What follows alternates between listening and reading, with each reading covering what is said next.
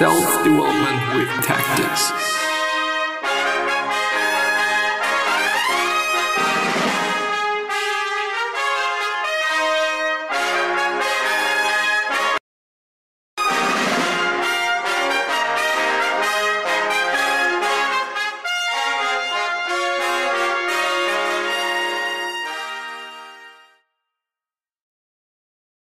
So, it is time for some change. Good change. But every change comes with something familiar, because we often go through the same things. We often then experience the same things, at least in the end we notice. But yeah, therefore, we're going to go through some Reddit things, and it's going to be one good thing, one good list, which is how to control your anger like a stoic, which is by Nobody1377 18 hours ago. And it even got an award, as I see there, I think, not quite sure. But the first thing, identify the costs of anger. And this is indeed something very important for me, because it is something that I've always neglected. It is something that I've, quite never paid attention to, but it is very, very, very important. Every time one hits somebody else out of anger or does something else out of anger that shouldn't be done, whether it is something, by law you shouldn't be doing it, or it is just not good for you and your relationship afterwards, after you've gotten angry, after you've just lost your temper, that we identify things or we see things that are not good. Thinking about the things that might happen, the costs that you're gonna have when you're about to get angry is very, very, very crucial at my point of view. We often, in our rage, when we are losing our temper, we do not think, we stop thinking. I'd actually say that meditation might be helping there, to actually see this anger coming. At least it really did it for me through meditation, even though, I gotta be honest, I haven't been meditating as I should and as I actually would like to be doing it for the past, I'd actually say, a month, to be honest, to really also be honest with myself.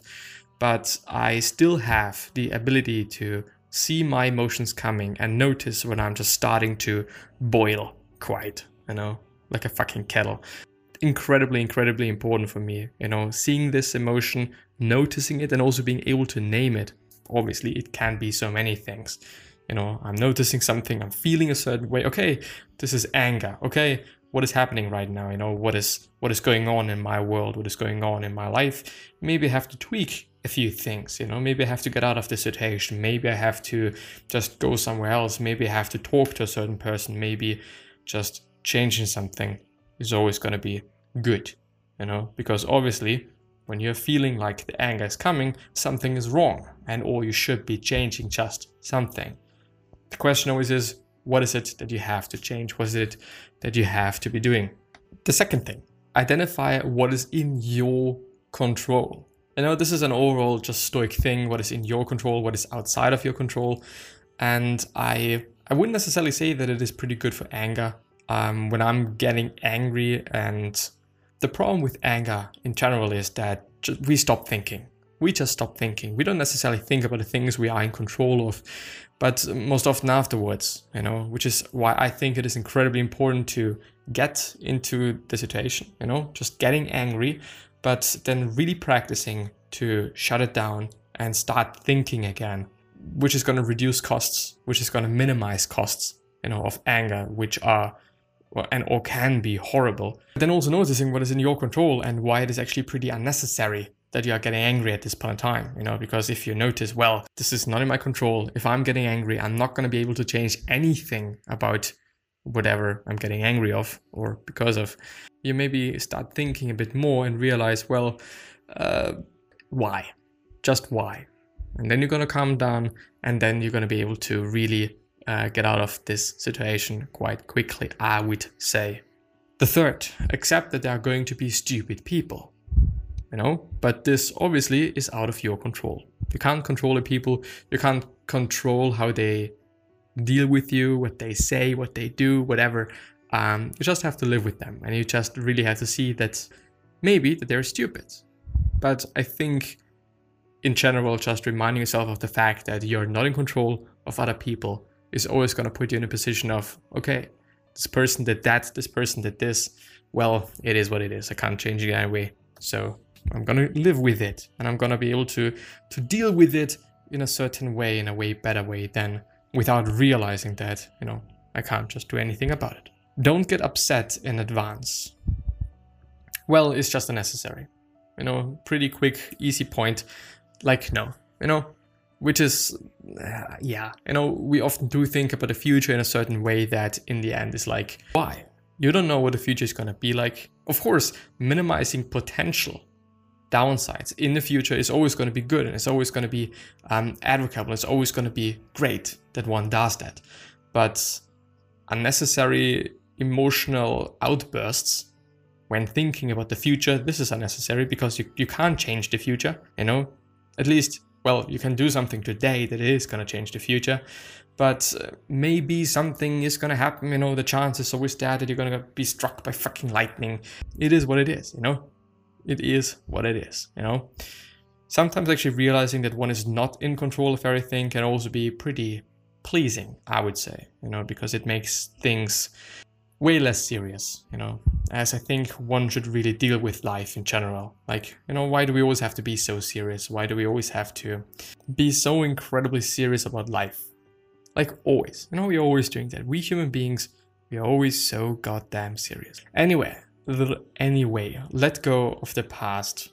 Well, which is, I think, the same way or the same thing as the fourth one, which is don't get upset in advance, but just the other way around, and or just into the other direction. Like, you can either go into the future and or you can go into the past, but going into the past is as unnecessary as going into the future is, But, well, it is actually even more unnecessary than going into the future, because at least you can alter the future. You can change the future to some degree, to some bit, You can at least have an effect on it.